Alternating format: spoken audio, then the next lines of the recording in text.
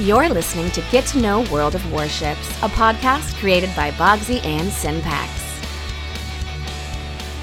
Ladies and gentlemen, I have for you a very special treat, because you've all been so good to me listening to the podcast over the last couple weeks where I learned how to do it myself and learned how to be a real boy after I was tossed from the nest and forced to fly on my own. So, to reward all of you, I have somebody very special. I have got Synpax to come back. So, Synpax, hello. I have never, ever been described as a reward. Well,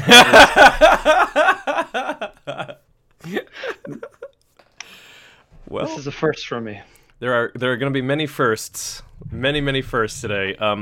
So let me just get right. Into the most important question that I think is on everybody's mind. You left us on September 1st, 2020, to begin your journey to Moscow in order to convince the Russians to finally buff the Seattle's turret traverse. How did it go? I was not successful in that endeavor, unfortunately. I never really got out of my apartment on that one. It was unfortunately just died as a dream. Did you learn that they have these things called phones and emails, so you don't actually have to leave to ask questions like that? I considered it, but I'm trying to be low tech these days, at least insofar as social life. I see. Okay. Well, I've planned to split this up into two parts. What I've been doing after you left is I've been creating... Well, you and I talked about this before, but I've been making fake ads for the middle section, and it's been a lot of fun. So I'll throw a fake ad in there. Oh yeah, by the way, to anybody listening who wasn't aware, the ads are all fake. I feel like I may have It's good that you have that disclaimer. I know your audience, and I think it's... I'm afraid I may have just ruined somebody's day. I should top that off by saying that the Tooth Fairy is not real either. So that was really one of the good ideas, was to do ads like that, because there's just so many missed opportunities for creative writing and performance. Everything from your voicemail message to a name tag to hell, you do a podcast. Let's make some funny ads and stick them in there. You know? Yeah. They've been. I'll know that I've made it when somebody makes a super cut on YouTube of all the ads, all the fake ads that I do. But someday, that's the dream, I suppose. I don't think it's quite the same when you ask for it so blatantly in the midst of the podcast. Damn it! But let that not detract at all from when it ultimately happens. Although now it's really going to be quite sad if it doesn't happen. I know. So. It's like asking for a compliment. It's the worst. Mm-hmm. So, may I ask you my first question? My first real question. That is a question in itself. All right. Well, let me ask you this then. So, Synpax. The name Synpax has been a name synonymous with TNG since its inception. So who the hell is Synpax? And how the hell did he come to create a multi-time hurricane level from the ground up? I know that you have told previously on our podcast together that you started in a clan called Iron X.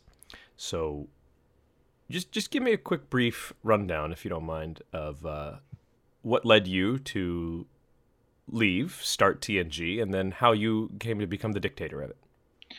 Was this about the etymology of the word Synpax, or was this was that what you were asking? No, but if there is etymology to the word Synpax, gimme. No, there isn't, but you asked the question, so I wanted to... Well, it's just a combination of, I guess, two Latin components, syn and pax, which created peace. Syn meaning synthesized, and pax meaning peace. So, pretty simple. So there is etymology to it. Yeah, strangely enough. I mean, I thought I had created it. I'd used the tag in a few different environments, but the name was already... I discovered subsequently the name had been out there in different... because you've ever gone to a game and you want, this is the name I'm going to use, and you enter it, or you just enter the URL or drop it into Google, and there's there's a lot of Synpaxes out there. Huh. And it's kind of a little disappointing when you think you created something unique. Short of just adding a bunch of numbers after it, it's very hard to do that these days. Yeah, but the history of the clan was I started to take this game a little bit too seriously a while back, and I was in a clan, and it was kind of, it's one of those unfortunate situations where you kind of get tired of being mediocre and you want to become better, and when you do that as a clan, it involves bringing in better people, and it's kind of the nature of how clans work in this particular game. I don't really play anything else. I really hadn't played anything else other than this game for an eternity, at least not in anything remotely resembling a competitive environment. And you can take the people you've got and try to improve them and build skill, and you can do that yourself very intentionally, but you can't really do that with other people. They're kind of, for the most part, fixed values, and maybe their skill level isn't fixed value, but their desire to get better and invest the time, that tends to be a fixed value. Occasionally somebody who's kind of, doesn't take the game seriously, kind of the bug gets in them. They're like, wait a minute, I'm going to start focusing. I'm going to get better. They notice their numbers, start investing the time and effort, or watching videos and doing whatever it takes, like anything else, to become better. But for the most part, people are fairly fixed in their interest level, or if it changes slowly. So that requires bringing in newer people, and there was some conflict in the old clan with bringing in older people because the core of that group was a very different kind of clan. That they didn't really recruit. They're basically just friends in real life to some extent. Been friends in different games. I have no idea what they're doing now, but I don't doubt that they're all still tight-knit and in touch. And that does not jive with the way, competitiveness works in World of Warships. Mm-hmm. So there was some conflict in building it, and so I ended up deciding that was just the right thing to. I didn't think that their leadership jived with what I wanted to do, so I created TNG kind of on the fly without much forethought. Usually I was just given I wasn't sure exactly what leadership was going to do with the old clan because they were getting kind of pissy and kind of drunk, and I really didn't want to be under the at their whim. So decided, I'm going to kick it out, start this new group, start trying to find some innovative ways to try to climb up, to kind of overcome that sort of inherent challenge, because other leagues, they've got salary caps, they've got drafts and other things like that to add some balance between teams, and none of that really exists in the way that clans structure or work in World of Warships. So in a way, I was kind of inventing my own game. Apart from World of Warships, it was basically clan management in World of Warships. Sure. And that game was quite captivating and had far more texture than the game itself does. And if you think about it, you think about a clan battle and the different ship line. I don't know what the next season. I actually have not logged into Discord since shortly after I departed, and really haven't paid attention to the game. But I'm sure there's another clan battle season coming up, and you've got a finite number of ships, finite number of positions, strategies, etc.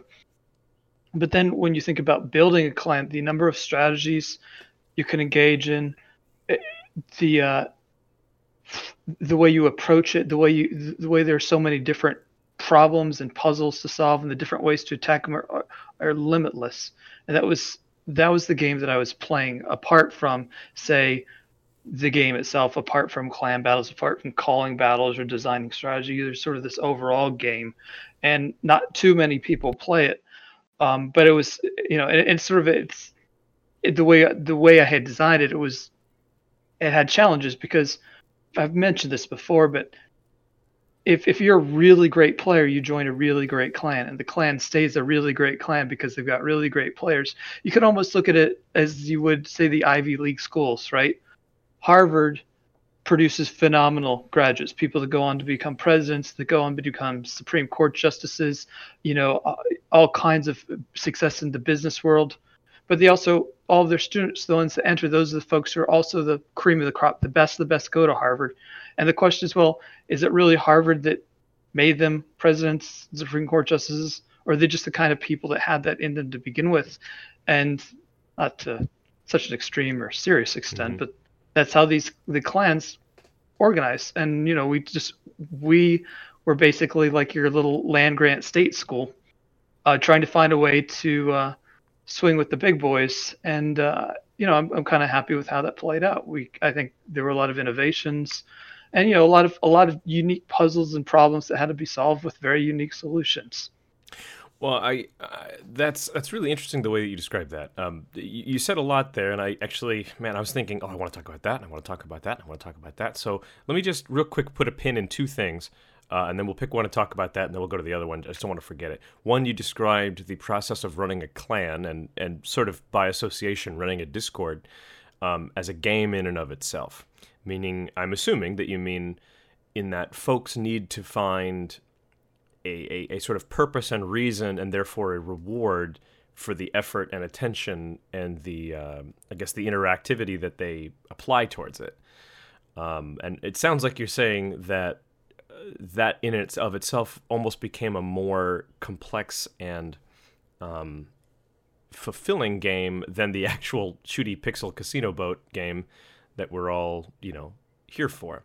So that's point one. And then it sounded like also you sort of were mentioning that you're sort of talking about the notion of you can only be as good, you can only learn and increase in skill or capabilities as much as the people you surround yourself with, which I think was the second point when you sort of mentioned that swinging with the big boys and Harvard, and is it an inherent factor of who's playing it, or is it based on the people they surround themselves with? So let's first talk about the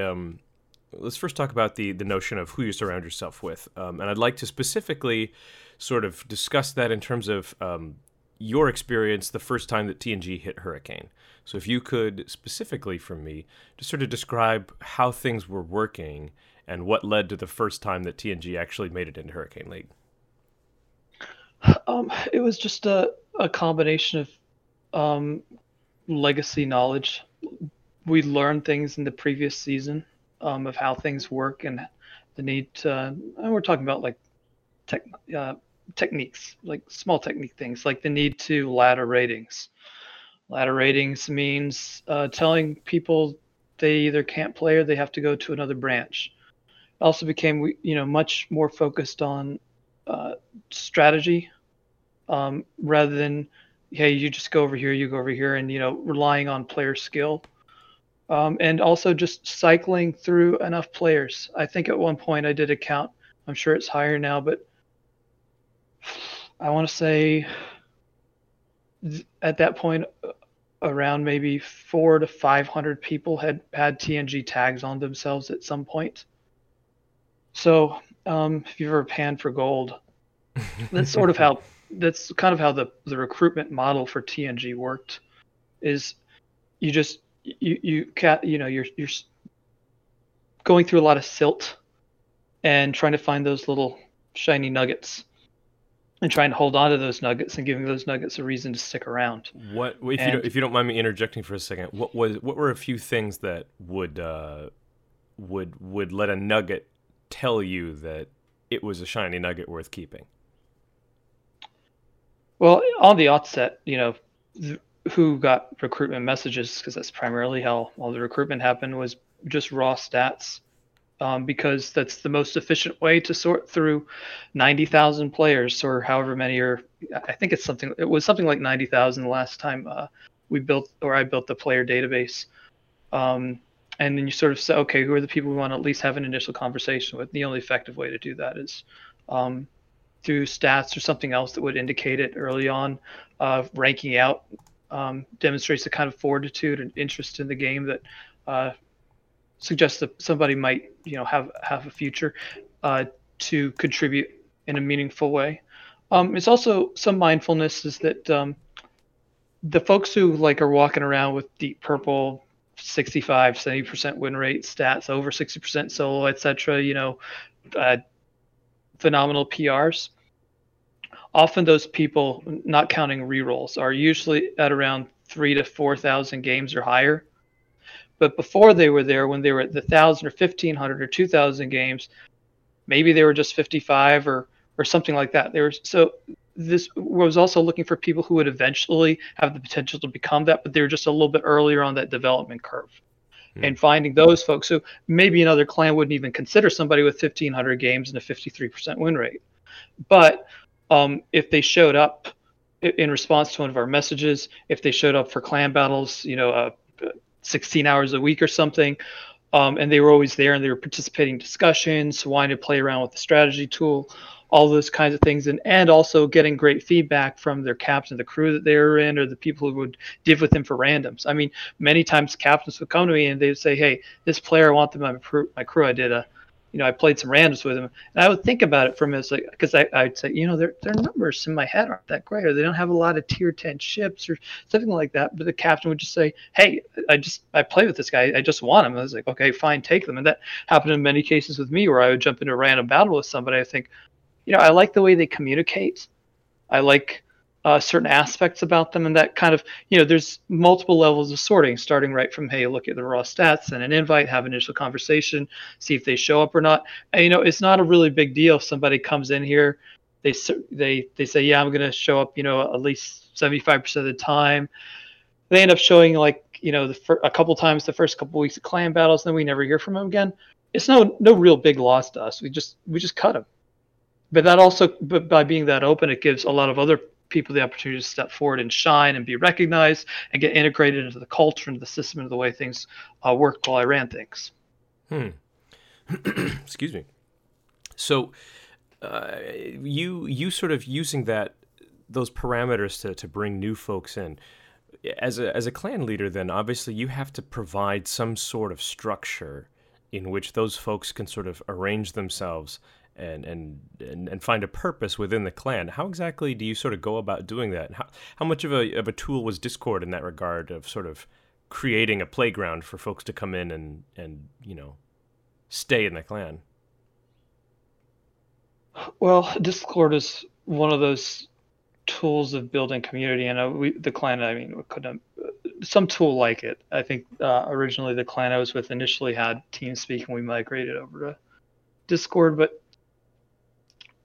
people are looking, I think, for one of two things, or maybe both of these. One is some kind of validation, and that is usually what you find in people who are chasing stats or chasing, having their clan tag in purple, or just wanting to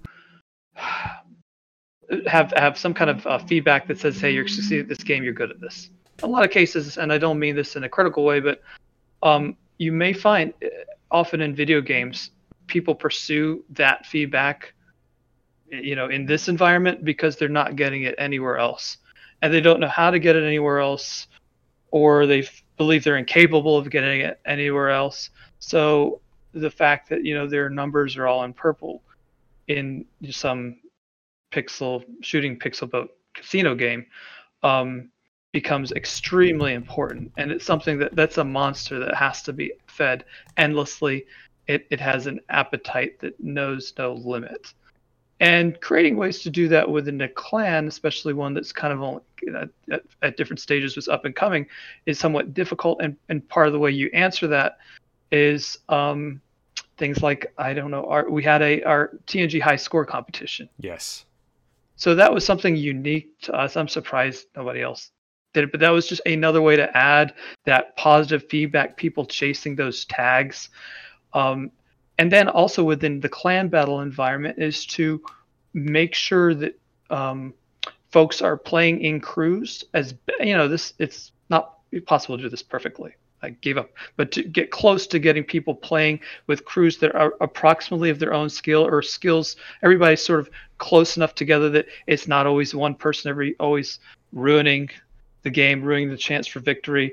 So, and you saw in the surveys that we did after the season, we would ask, did you think your skill level was about the same, above or below the crew you're with? And overwhelmingly people say, it's about the same. Some people say it's better, but almost nobody ever says that, they're no one said they were behind for multiple seasons. It's amazing. So amazing humility among gamers. But so sort of making sure they're always in an environment where they're being pushed, and if they lose, it's more of a collective effort or strategy effort rather than always being one person's fault. And also that means that they can really enjoy those victories. The second, I said, it's two things. So one is that pursuit of validation. The other is the pursuit of community, and that's something we pretty much encourage through. We have a lot of different interest channels. The whole trifecta thing, mm-hmm. that is first and foremost a community builder. To have some sense of pride. For anybody who doesn't know what Synpax is talking about there, TNG has a screenshots channel. As many clans and discords will have a sort of a screenshot channel for sharing of things. But we have a real fun thing where sort of any time that a group of TNG members manages to take all three of the top three spots in the team score, you're encouraged to share that screenshot as a trifecta, and that sort of bled into funny, I guess, offshoots of that, where you get the trifecta in a loss called the failfecta, and then it became quad, or what's five? The quadfecta. Yeah, there have been a few quadfectas. Yeah, I was never a fan of the failfecta. I was more of a sad trifecta, but but the thing is, people are inventing and extending the culture through language, through terminology, right.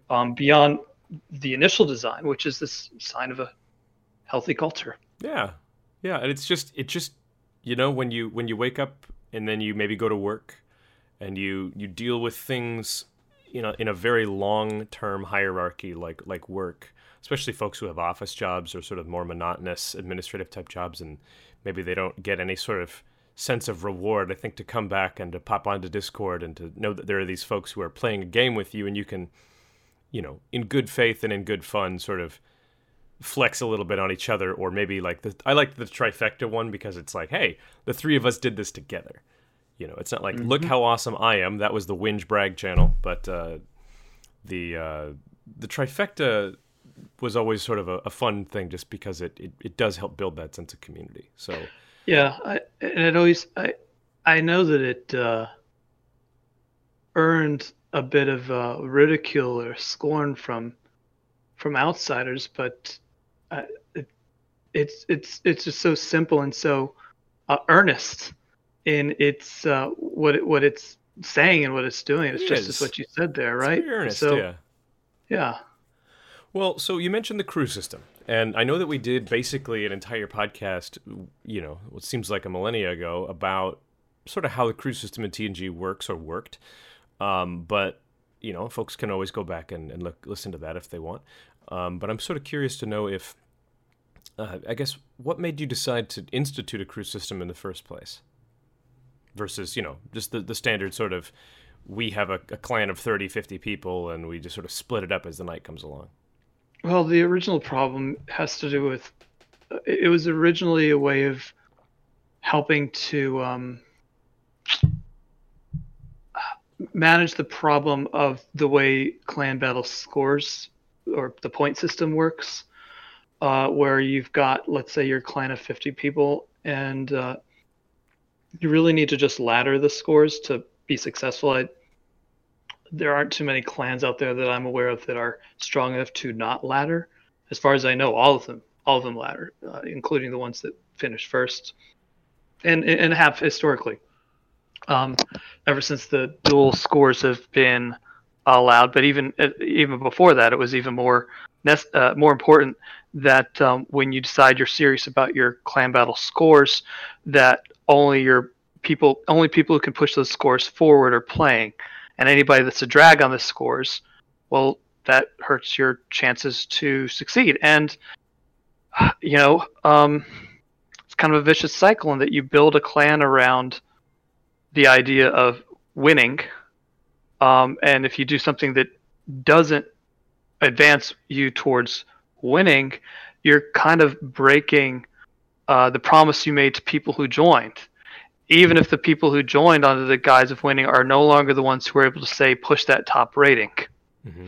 If they're getting in the way of winning, there should be that, and that was somewhat helpful to us because, before we had crews, we had the first big fold, which is where we folded everybody in branch TNG one season who could not continue to advance the rating, who couldn't play in that division without harming its chances of gaining points, into TNG2.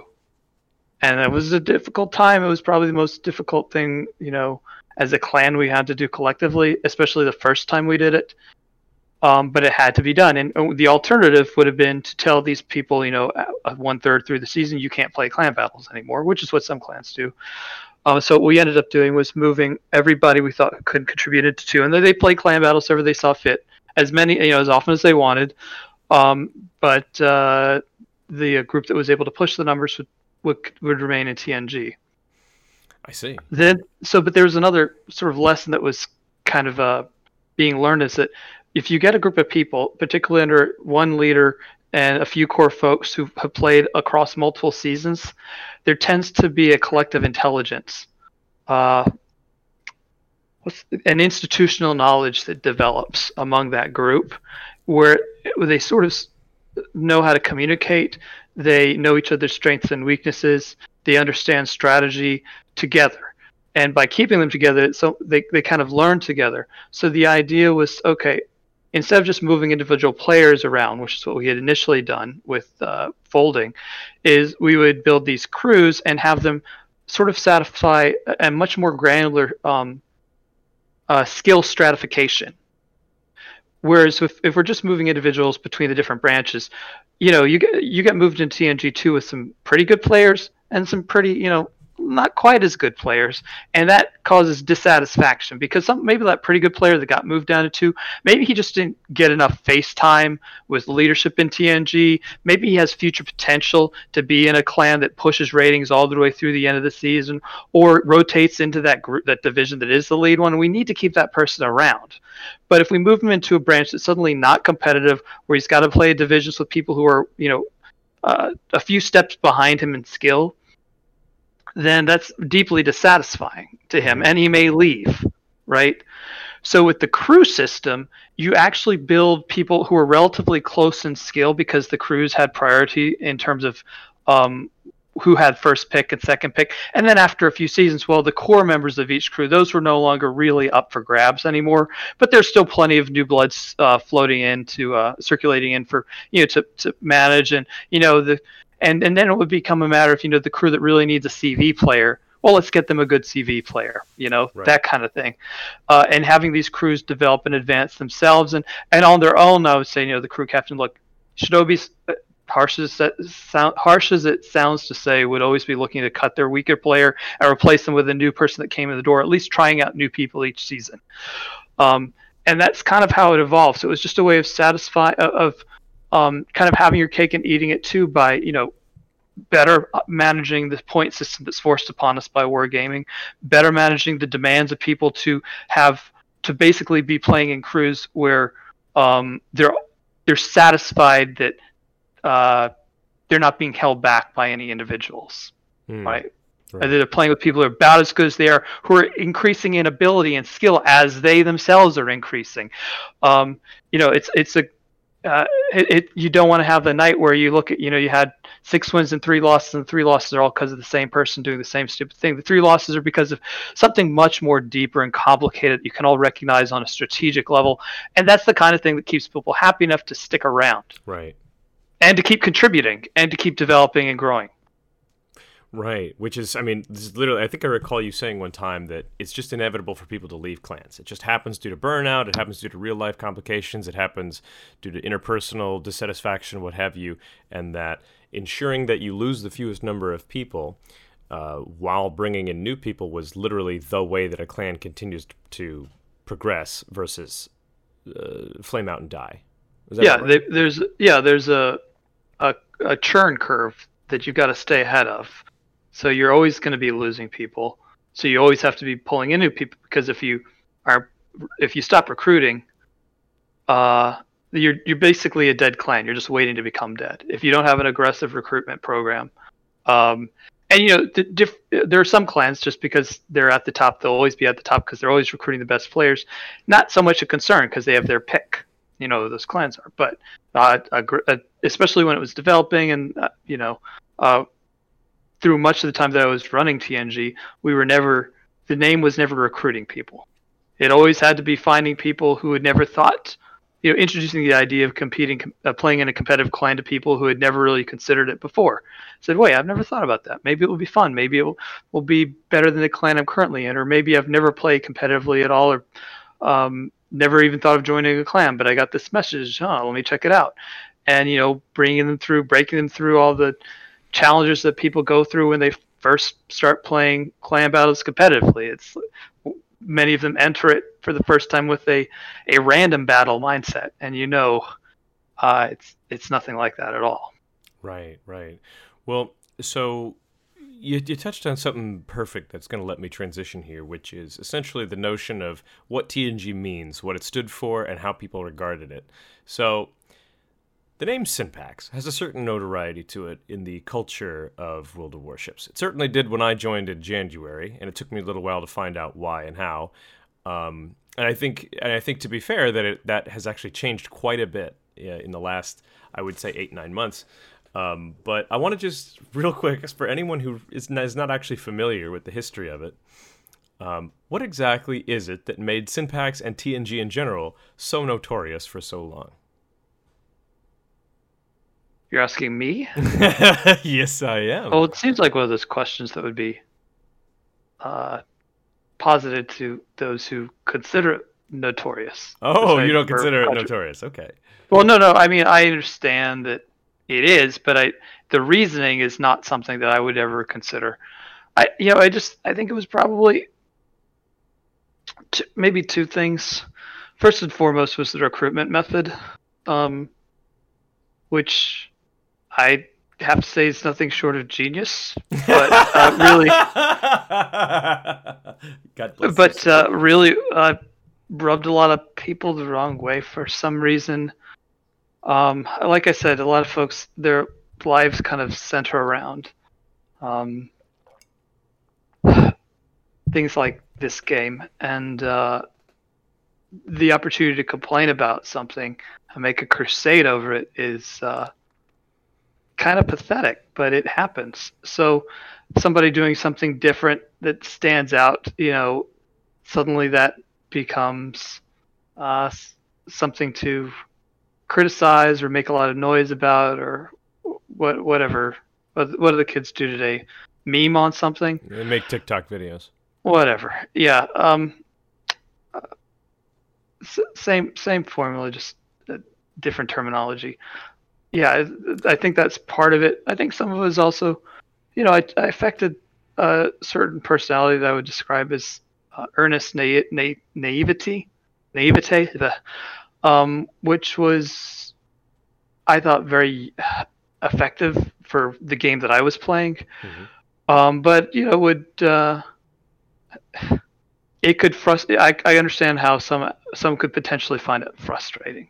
Well, let's digress into that for just a second, because I always thought of myself as earnest naivete, but I always thought that's just because I'm an idiot and that's just how I am, and I learn things quickly, but I learn. It's been a struggle for me, at least, to change my general outlook on how the structure of the world functions. I think it's just based on how I was raised. I was raised to be very trusting and to be very forthright and to be very honest in general. So it took me a long time to sort of realize, hey, that's fine, but you can't be foolish. You can't be stupid. You have to know what the monster looks like. Otherwise, the monster can be anywhere. To use sort of a little metaphor there. So I never thought of you as, well, earnest. Yes, I would say earnesty was a quality of yours, but naive, you never struck me as naive. So why would you consider yourself naive? Oh, no. I didn't say it was earnest or naive. I said I had affected. AFFECTED. I see. I'm sorry, I misunderstood. A personality that could be perceived that way, and that was helpful. But also, some would find it take it. Well, the thing is that when you're perceived that way, first of all, it completely puts people. They let their guard down because they don't see you as a threat. They also tend to think they can get one over on you. Right. And that also means that they say a lot more than they might otherwise. And it's just a good way of getting information out of people Or you ask them a question, and many times you ask somebody a question. I do this in. This is a skill that applies everywhere. But sometimes you ask somebody a question, you know what the answer is, or you know the real answer. You mean like my question of why is Synpax so notorious? Sure, but you want to know. But you want to know how they're going to answer the question, or it's not so much that you don't know the answer yourself, but you just want to hear it. So sometimes when you ask somebody a question and they think, oh, this person, why is he asking me this question? If he doesn't know the answer, he must be stupid. So I can, or he's not that careful, or isn't terribly sharp, or is somebody I can, which is really what you're looking for, is somebody I can impress. Because, and like I said, folks want to impress people. They want to have a sense of awe. And if you willingly fulfill somebody's desire to that you're in awe of them, they're so much more likely to share with you, to tell you more than they maybe should otherwise. So yeah, you just the big doe-eyed look and say, oh, why is it that way? And they kind of just give you they're not threatened by you. They're impressed that they have the chance, or they're happy to have the chance to impress somebody and have somebody in awe of them, and they end up speaking and sharing more than they really should. It's just a really good human intelligence technique to get more out of people than they would otherwise, and it helps. It's delightfully insidious too. I like it. I mean, not to say that you, sir, are insidious, but just that description. Well, that's pretty much what you just said, but okay. You can try to walk that one back. I've been getting caught lately. People in my real life have been telling me to stop walking things back, but it's a little insidious. But maybe that's just from me sort of assuming that no one is trying to manipulate me, but that's foolish on my part. But remember, I mean, when I was here, I was playing a game. There was a game I was playing. It was Clan Builder. Right. And it's just like, what can we do? How far can I take this? And so it's all part of it. And I mean, it helped that I played the game, was decent at it, I guess. I mean, pretty decent crew captain. But you probably could have done almost all of those things without actually even playing the game itself. You mean without playing Shooty Pixel Casino boat game? Yeah, that's true. That's true. Yeah, could very well. I suppose in theory, right? At a certain point, you could have just sort of quietly stopped playing and said, "I'll be here to do these. I just have to." And then 2 or 3 months could go by without you playing an actual game, and someone might not realize it as long as your activity was parallel to the game in the sense that you're allowing other people to play it in a different capacity or something like that. I can actually right, and it was and the Clan Simulator 2000 actually consumed more time than I put into actually, and in fact, sometimes I would just want to I miss playing World of Warships. Sure. Yeah. Like, hey, I haven't gotten to play any games this Puerto Rico I've got sitting in port. What? No, but instead it was always like, wait a minute, I've got time to do this. I'm instead going to devote it towards, trying to recruit another, 30 people for the next clan battle season, or right. Organize or talking to captains to figure out who here can do this, or whatever else could consume that time. Absolutely. I mean, I suppose the nature of any game is that it creates other games. It creates sub games, and then it creates, I guess, whatever the opposite of sub game. I guess it would be macro games, maybe, or meta games. Meta games. That would be probably.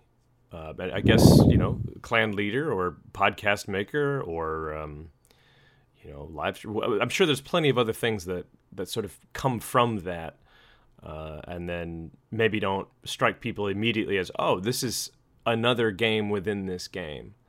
Well, this all, and it's self-designed and self-driven. Like 20 years ago, I was playing this. I was actually an editor and writer for a gaming magazine where we review games and that kind of stuff. And I played one just like a Morg. It was the usual Morg.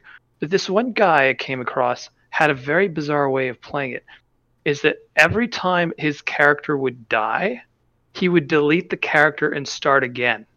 Because, the character has its own death counter. Typically you die thousands of times, sure, right? Right. Because you're leveling the character. I lost you for a second there. Whatever, people. I imagine people die all the time, right? Yeah, sorry, I got his way of playing it was that every time he died. I gotta stop you real quick because you actually cut out for about 10 seconds there, right after you were describing what he does. What he does after you said he deletes the character every time he dies, rather than just keep a death counter. You mind saying that again?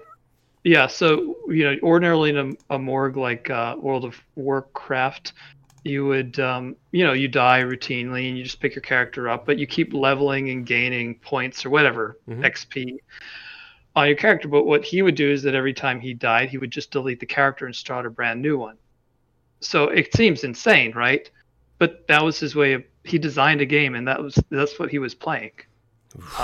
Doesn't seem fun to me, but to him that was his thing. So with your approach to World of Warships, I mean, you've seen people do all kinds of crazy stuff in randoms. Yeah. Sometimes they don't really know what they're doing, but sometimes it's just that's the game they've chosen to play. Their job is to take their destroyer, go all the way around the side of the map to the back of the enemy team, and maybe try to sink a battleship or an aircraft carrier. Right. Yeah. Who knows? That's their game. There's no limit to the sub games a person can come up with if they give it a little thought and a little bit of energy. So. We're at 40 minutes right now, and I don't myself have a limit on how long this can go, but I do want to at least just get us to break here real quick. So I have a few questions from other clan leaders that were submitted to me for you specifically, and some of them were some were overlapping with others, some were already questions that I was going to ask. So I picked pretty much one from each of these folks. So the first question is from Eagle Lance, who's the leader of 007. And he wanted to know what some of your biggest challenges were as a clan leader. Almost always people and their complaints and the way they don't get along with each other, and they're having to, and you can't, if you're playing Clan Simulator 2000, that's an inescapable part. So I'm not complaining about it. It's just that a tremendous amount of time was dealing with disaffected players who are angry at somebody else, somebody had done something, cut out of line, or just those interpersonal conflicts of people complaining about each other and not managing to get along. That's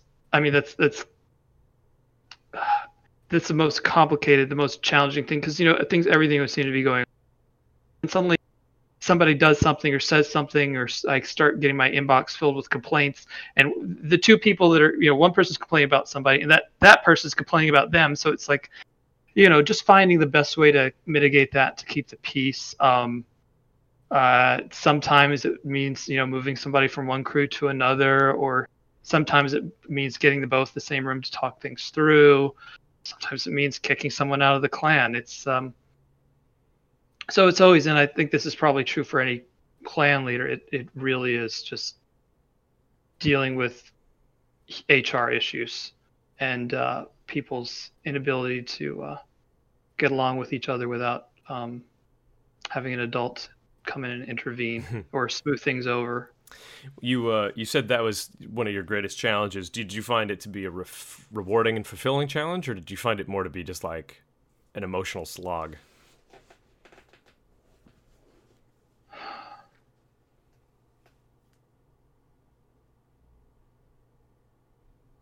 Well, if you want to eat a cake, you have to bake it. And some of that baking process is kind of messy and difficult, Mm-hmm. So it's an inescapable part of it. And remember, personnel is the clan success is driven first and foremost by who's in it. So, the HR issues, I say that when I describe them as HR, it sounds like I'm being dismissive of them because, it's just an HR matter. But the truth is that a clan's success or failure is entirely driven by HR issues. Fair enough. So it's like the company is that department. So it's the thing is that the way I saw it or took it is, in an ideal situation, I recognize that HR issues are just another puzzle that I have to solve, and not to take them personally. I see. So the next question was submitted by Borla, who's always had an interest in our podcast and in helping us. And he wanted to know. Nice guy. Yeah, and he also should be noted that he also runs a very, very large clan himself with multiple tiers.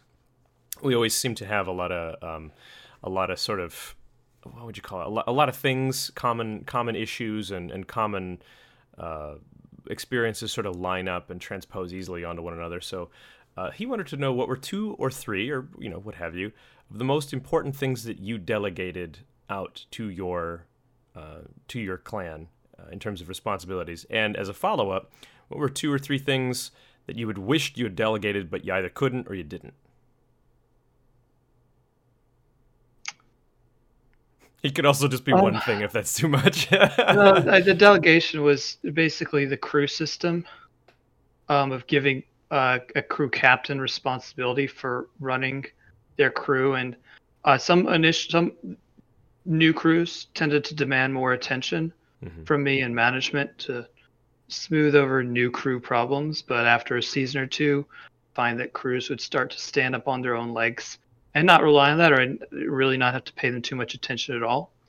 So I think that was probably helpful. I think delegating to you some of the interclan relation stuff was probably helpful.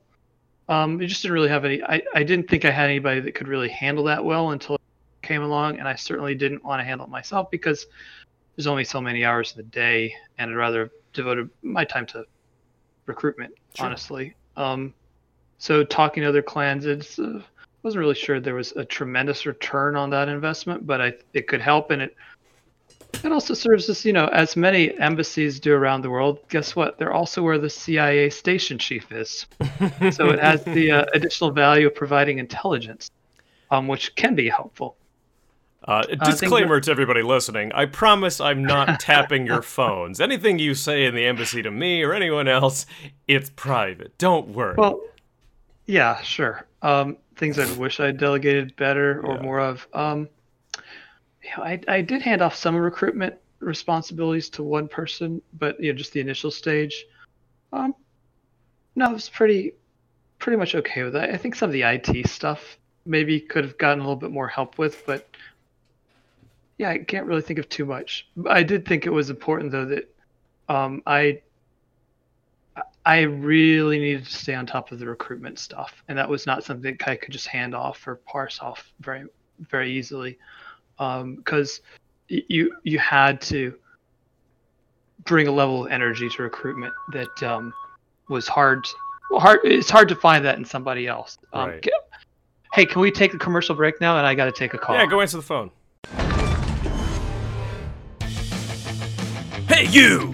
Check out the new energy drink everyone is raving about. Maximum Ooh. You want to taste that feeling when your cat reaches out and takes your hand in his paw? Maximum Ooh. You want an energy drink that's so sweet that girls will automatically friend-zone you? Maximum Ooh. You want an energy drink so fire that your eyes roll back in your head and your spine slides out your anus? Maximum Ooh. Then join the inexplicable side of the internet that turns everything into a character from an 8-bit Nintendo game because it has maximal cross-culture marketing appeal and put it in your body. Maximum Ooh. Thank you, everybody, for sticking with us through a quick break there. This is a very special episode if you're just joining us for some reason. I have finally managed to get Synpax to come back after his departure. I'm very excited. We spent the first section there talking about what it means to be a clan leader, talking about the history of TNG, the history of Synpax himself, and asked some questions from other clan leaders. And now I have a new guest. I would like to all introduce you to Matt. Hello, Matt. That's so exciting. Nice to see you, Joey? Yeah, that's right. Okay, all right. I'm not too shy about it. I say it on my stream all the time. So. Oh, I meant to ask you, how's Bree doing? Bree's doing very, very well.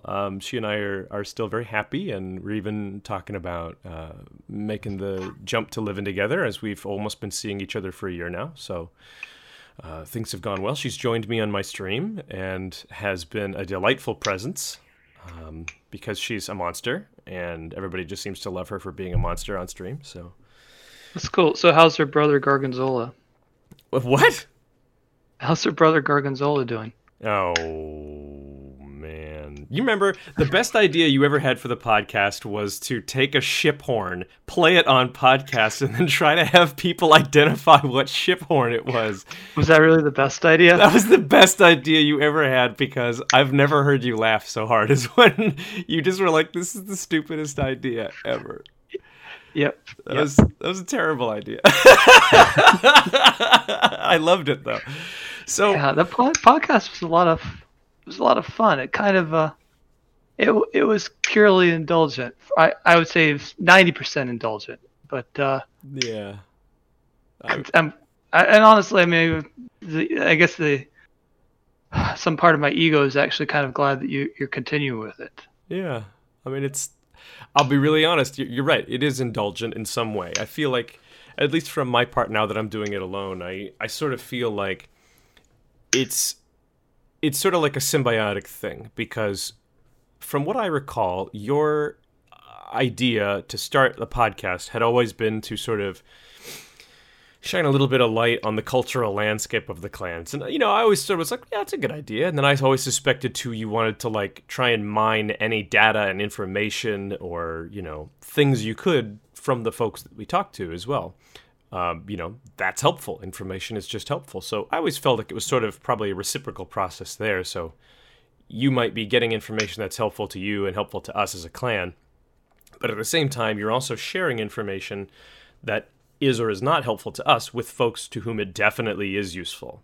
Smaller clans or clans that are growing or having issues or what have you. So I sort of look at it the same way, where, it's definitely good for me. I've had some opportunities come up that have allowed me to grow my stream pretty quickly, and I've worked hard learning how to create YouTube videos and whatnot to try and, stop being a bartender, basically.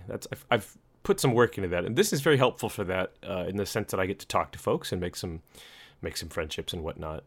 There is something self-indulgent about it, no question. But I was always proud of the fact that, since this is now an interview of me, of course, I was always proud of the fact that, it mattered to us to get down to the root of what was going on and try to figure out what that nugget of knowledge was, and then share what the knowledge is. So that anybody listening, regardless of where their game is, their clan game or their warships game or their, even their life game, I suppose, something they could take and put in their pocket and then pull out later when they might need it. Yeah. Did you ever find that? Well, the original motivation was, you sort of hit on it, is that it was anthropological. I always found, I've been a aficionado of documentaries for a very long time, and I always really liked documentaries that sort of dive into a niche or subculture, and there's so many of them, and it's sort of my favorite kind of documentary. Of there's the folks who dress up as superheroes in front of the Chinese theater in Los Angeles and Panhandle. Sort of looked into their lives, or one that looks into, bronies, or some other, or the culture of LARP, like real LARPers, in Northern Virginia, called Darkon, and kind of, those kinds of, or I don't know, Harry Potter, whatever subcultures there are, and every clan has its own kind of culture.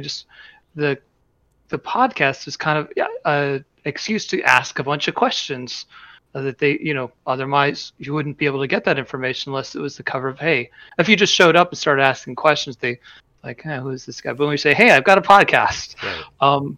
Tell us how you got started. What have your biggest challenge been? How do you balance between your theme, which might be anime, and, trying to become more competitive, whatever that, and just sort of trying to get an inside view of it, just because I found it personally kind of, interesting. And more broadly, it was useful as a tool for the clan, I thought, and making sure that it it wasn't always helpful to the clan, but never harmful. Mm-hmm. And sometimes very helpful to the clan. So those are kind of the drivers behind it. And I was always glad to hear from people who said they enjoyed the podcast. But I was very careful, and maybe you go in a different direction with this, and I maybe sensed a little bit of this from you, but I was never going to do anything for the listeners. I was only or something I didn't want to do or didn't want to talk about. I only was going to talk about stuff that was interesting to me, and if the audience likes that, that's fine. But I didn't ever want to feel a sense of obligation to the listeners. We had people on that because we never brought anybody on to talk about, I don't know, what's the best charging handle for an AR-15, right? That's a very interesting subject to me, but it wasn't really, warships related. But there was plenty of things in warships that I was kind of interested in. It's like, how do you have a My Little Pony clan? How is that supposed to work? And because it was warships related, or how are you going to do this CV boycott thing? Yeah. Or how did you win? Tell me about your clan getting disbanded for selling steel. Those are things that I was genuinely interested in. I never did a podcast where I faked interest in anybody. And honestly, sometimes we had some clans on who were not the most interesting, but then just bringing out a little bit of our inner troll or just having fun with the conversation, just sort of made it interesting. But I never sensed, hey, this is a big story we should cover on the podcast. Like, I deal with journalists all day, and I've just talking to one a little bit before we spoke today, and they kind of have to do this thing where they've got to cover stuff whether they want to or not. And I never wanted the podcast to be that. Because we had control over it, so why do the thing that we don't want to? Oh, there's a good reason. To grow your audience. Oh, well, yes, there is that. Right, but like I said, I mean, but I understand. But you are approaching it, as you've mentioned, you no longer want to be a bartender, and once you attach that motivation to anything, well, you know what? You can't say, pardon my. Oh, I'm not going to curse, but you can't say I don't care what the listeners think. You kind of now you have to. You're kind of obligated to give them. Well, okay, all right, yeah. You can't say fuck the listeners. You have to, you have to do your job.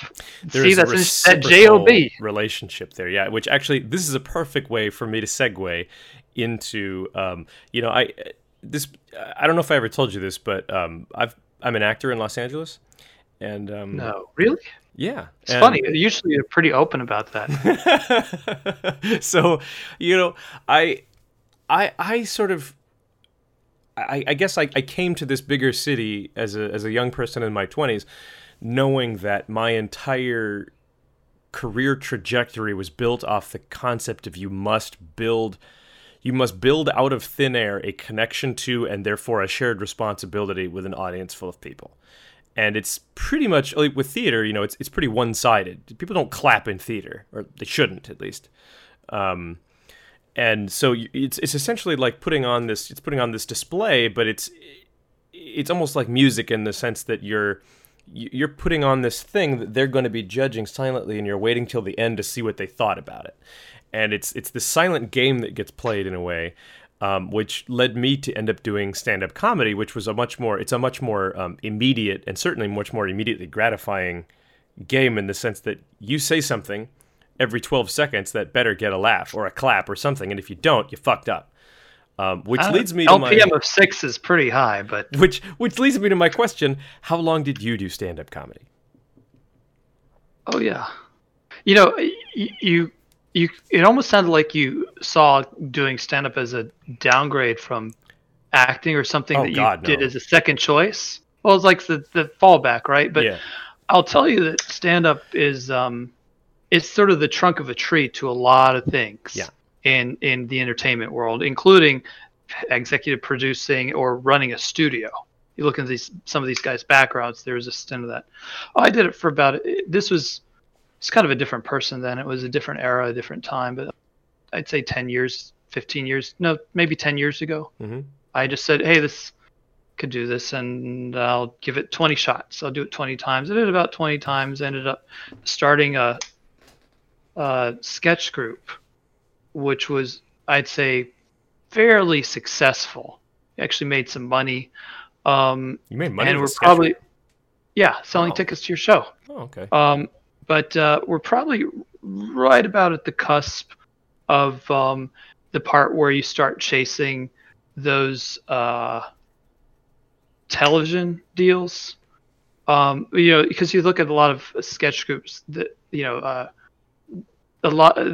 see a lot of sketch on television, or at the time, everything from Kids in the Hall to Reno 911 to there've been a lot of them, Key and Peele, etc. Mm-hmm. Many of them started as sort of these stage performing sketch groups, and then they get a contract, shoot a couple pilots. So we were sort of right about that stage, and then it sort of hit into HR issues where, again, you had this split between people who had a professional interest in it and those who had just something you're doing for fun interest. And anyway, I was probably even a little too old for it at the time to make a serious run at it, but it was just one of those social activities to sort of pick up and put down. I can count on my hand at least 20 things just like that I've done in my life. From I've done Ironman triathlons. I've traveled all over to do them. I've done Muay Thai, just all the different things that all the different paths. So there was just a blink and point in my life with it. Oh, I could do this. And partly it came from just watching stand-up on television, saying, "Oh, come on, I can do this. I can do this better." Well, okay. Well, I won't ask who you thought you could do it better then, because we have a rule on this podcast of not naming and shaming, even if they are multi-millionaires. Stand-up comedians. Here's the insult is I can't even remember the name. Oh, that's actually the better insult. Yeah. So, and perfect, because there's no name to go along with it. Well, who were a couple of the stand-up comedians that at least they clicked for you? They really jived for you and made you go, I love that. I thought I would have a hard time talking about worships because I've already forgotten so much in the time that I've been away, right? Yeah. And you're asking me about this. Like I said, it was a very different time and different person so long ago. Gosh, that's the extent of my questions. I can't even answer. Honestly, that stuff I'm so far removed from that. I'd rather you ask me, what's the best way to counter a Stalingrad or something? Because I could, even that I would struggle with. But well, sure. Let's get back to the gray line between Matt and Sitbacks here. So the avatars that I've seen you use in the social aspects of the game have been Senator Sheev Palpatine, Bill the Butcher, and the ShamWow guy from The Boys. So there's a common denominator here. Why'd you choose these villains as your avatar? Do you not see them as villains? You just like villains? They're villains? Well, I think Palpatine might be a villain. I don't know about that. I knew this was going to be your answer. Go on. No. I'm not going to try to reinvent somebody that's been widely considered to be epitome of evil, especially since I didn't see any of them, but apparently he got brought back into some of the movies at the end or something. Yeah. Oh, didn't we talk to a Star Wars clan? And one of the guys actually defended it. It was the Jedi clan. It was one of the last episodes we did before you left. Yeah, and it was actually interesting just to talk about. It actually got Oskons and I talking to the point where I'm considering doing an entire podcast where Oskons and I just talk about why he hates The Last Jedi so much. Because I literally thought, oh, that's stupid. It's not warships related. And then I was like, I remember you saying, "Fuck that. This is our podcast. We can do whatever the hell we want." You can do whatever you want, but once you attach the word JOB to this, maybe you can't. maybe you can't. But I think if you did label it as this episode is us just talking about Star Trek Wars, then let's skip it if they want. But you've got a pretty broad audience. Game of Thrones probably elicits similar levels of hatred for how it ended, as I recall. Yeah. And the overlap of the audience. One thing that I think I may have mentioned this too. There's angle of approach, angle of entry. Yes. Right. So angle of entry. Immature joke about angle of entry. Yeah. Well, an angle of entry for this podcast is kind of interested in World Warships. Now, if you started talking about the internal politics of China, that's not what anybody came in here for, and that's so far off the angle of entry that they'll just bounce off, right? Yeah. But you talk about like Star Wars. I mean, I'm surprised. We had a Transformer crossover with the game, right? It wouldn't surprise me if we had a Star Wars, whatever, sell out for anybody these days. A Star Wars crossover. So I mean, it's not the audience is. There's a big overlap of that audience, and what people come for when they come to this podcast. You might lose a few people, but it's not. But the ones you lose are not going to be angry about it. Like, oh, you sold us out.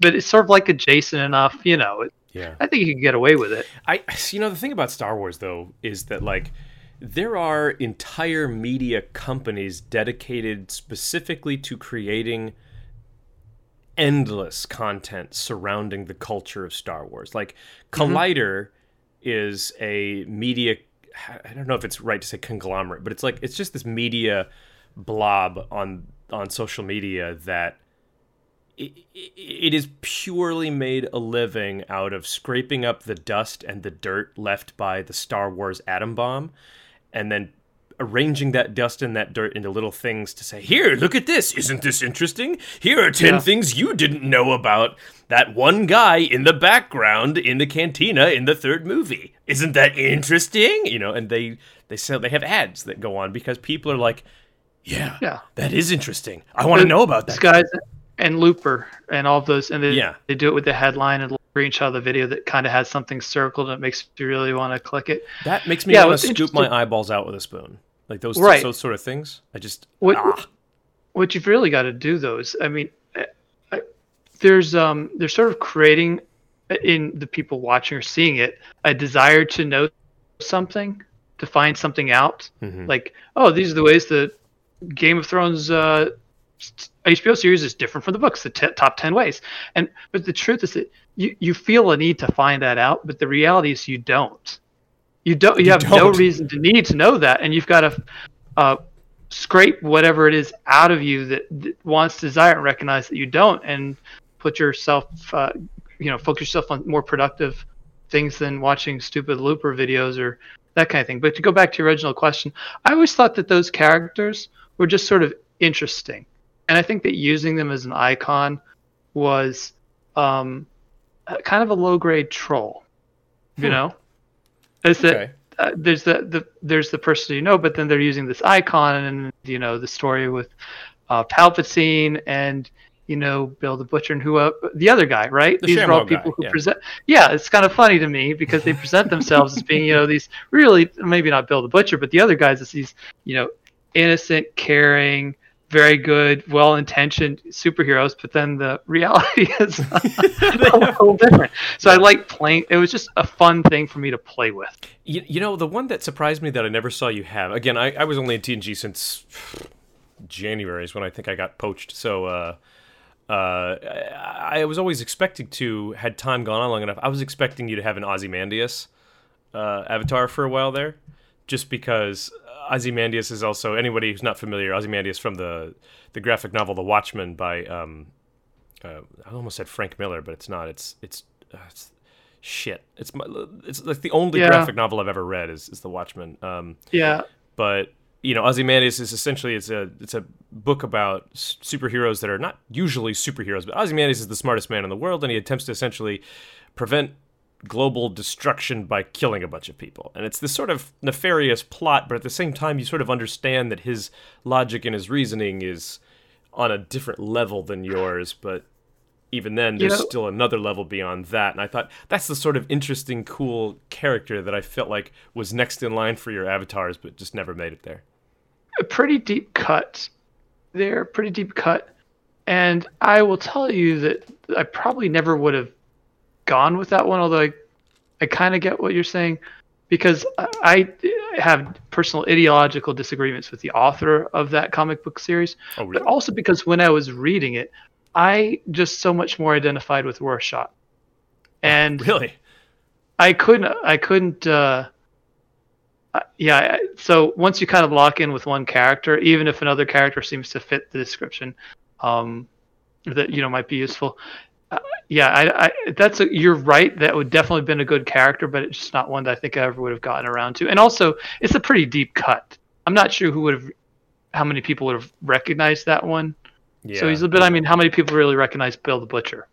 So it took me a minute. Yeah, the mustache and the top hat, the stove top hat, are dead giveaways for me for Gangs of New York. But again, I only call him the ShamWow guy just because I've never seen The Boys. I'm not opposed to it, I just haven't gotten around to it. And so I saw this smiling, sort of malevolent face, and I was like, it looks like the ShamWow guy. And I asked you, I was like, why'd you do that? And you're like, it's not the ShamWow guy. It's from The Boys. Oh. Yeah. All right. Yeah. Well, so let me just, before we move too far on, I do want to ask you just a couple questions about, before we move away from the podcast as a topic, I do want to ask you, are you aware of how long 12 to 15 minutes actually is?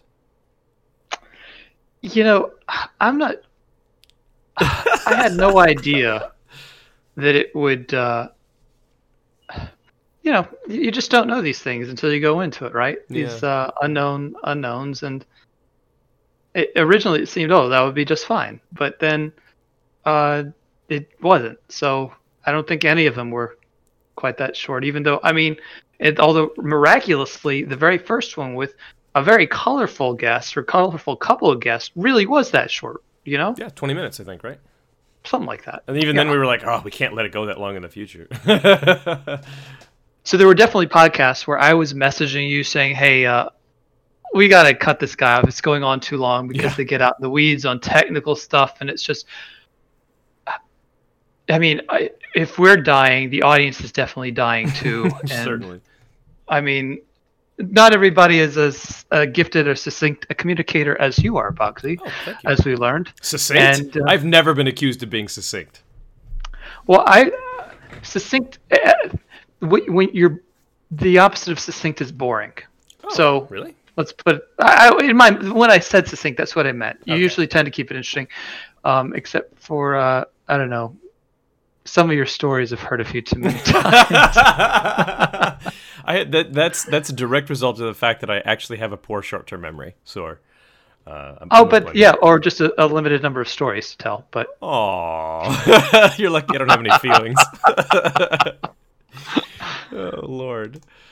Well, yeah, it was certainly a shock to get to go back and listen to an episode where, given what we know now, I mean, we probably could have talked to Lady K about 90th for an hour and a half, but it all managed to sort of get through in 20 minutes, and it was funny going back and listening to that now and sort of going like, wow, it's like this, because this will be the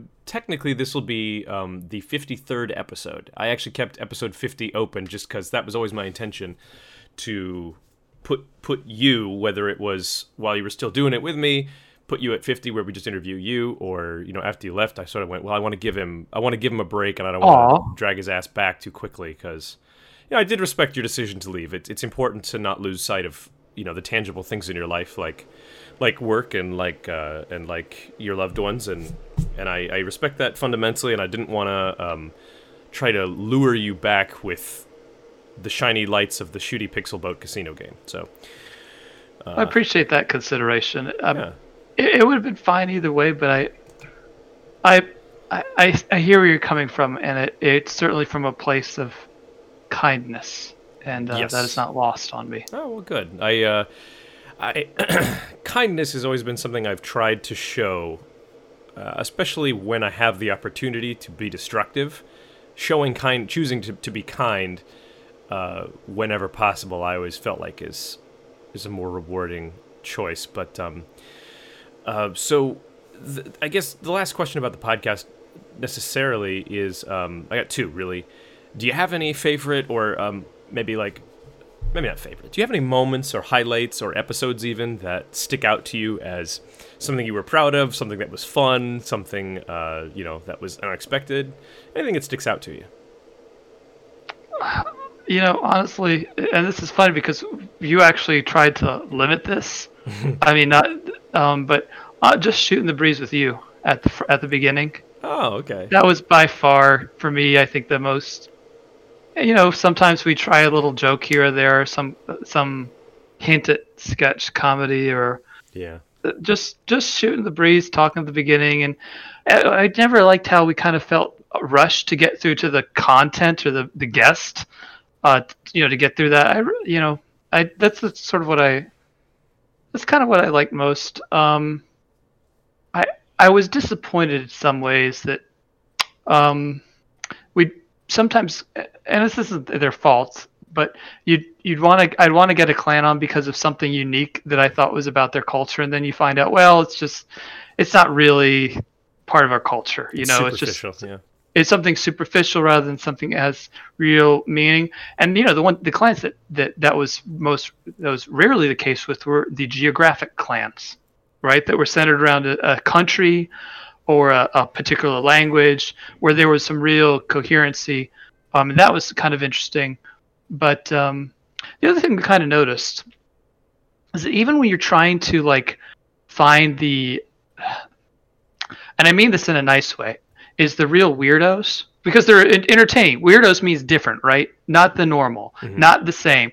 But even the ones that I would expect to be the most weird and different and out there, they're all kind of the same, right? They're the challenges, even when you hear the poached syntax, it's all they're all fairly similar.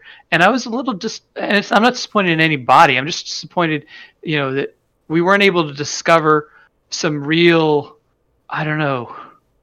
some real cultural differences between clans. And I'm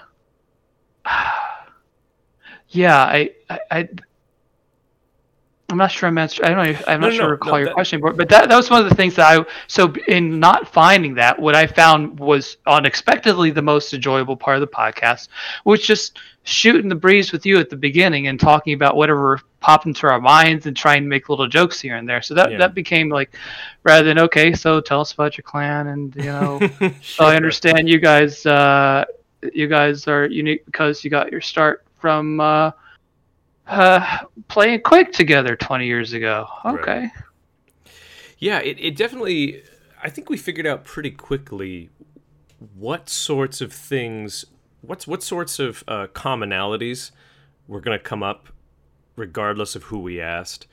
And that's where I started to sort of go, oh shit, what do we do about this? There's going to be a lot of folks who, there'll be a twofold problem. A lot of people will have very similar circumstances or stories, because ultimately a clan is just a game within a game at its core. It's a game that facilitates a higher level of play for another game. And right. So a lot of people are going to have similar, and frankly somewhat superficial answers to the questions. And then I thought, well, are we asking the wrong questions? How do we get somebody to open up a little bit? And I think as time went on, we sort of we learned better as to when to identify little bits of I want to call them indicators, maybe, of, oh wait, that go for that, push him on that. Doesn't matter what we wrote down ahead of time. He mentioned that, let's talk about that. Right. And did you ever see the film it's Unbreakable? Is that the Bruce Willis one? Yes. I did, but I was really drunk. Well, there's this scene where he kind of realized he has this, among his powers, in addition to being unbreakable, is that he knows that when he touches somebody, he kind of gets a glimpse at their history, including things they're not proud of, they're very maybe ashamed of. So he goes into Grand Central Station during a busy commute time, just sort of puts his arms out a little bit so everybody's just bumping into him, and he keeps getting these flashes of everybody he bumps into. And those are, when we were doing the podcast, that's what I was looking for, is whenever they said something that they didn't really want to talk about, or suggested there was something personal, something they'd rather not got into, or something that was complicated, I knew that's where we wanted to push them. Because that's where you get the nuance, so it's sort of unique, like a conflict over a big fight that broke up over how the treasury was handled or something like that. Right. So that was, or, because usually that's where you might find something that would be unique, that would make the podcast kind of interesting, is that, for lack of a better term, drama. Yeah.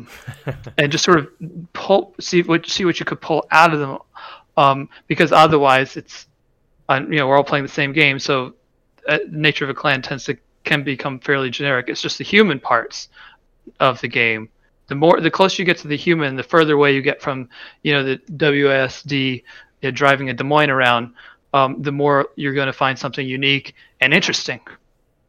Yeah, absolutely. I mean, in that regard, I feel like there have been one of the most rewarding. With that in mind, one of the most rewarding episodes that I think that we did was actually the CV main roundtable, where we got, after season 9, where carriers in their new iteration were brought into the clan battles and made, they made themselves felt enormously. Suddenly these competitive CV mains were, worth their weight in gold, or oil, I suppose, if you want to call it. Sure. Right? And so I thought in myself, I was really glad that you were open to the idea, because I thought, well, I want to hear what these guys have to say. These guys are the most hated people in the game, essentially. These are the best at doing the thing that the most people hate.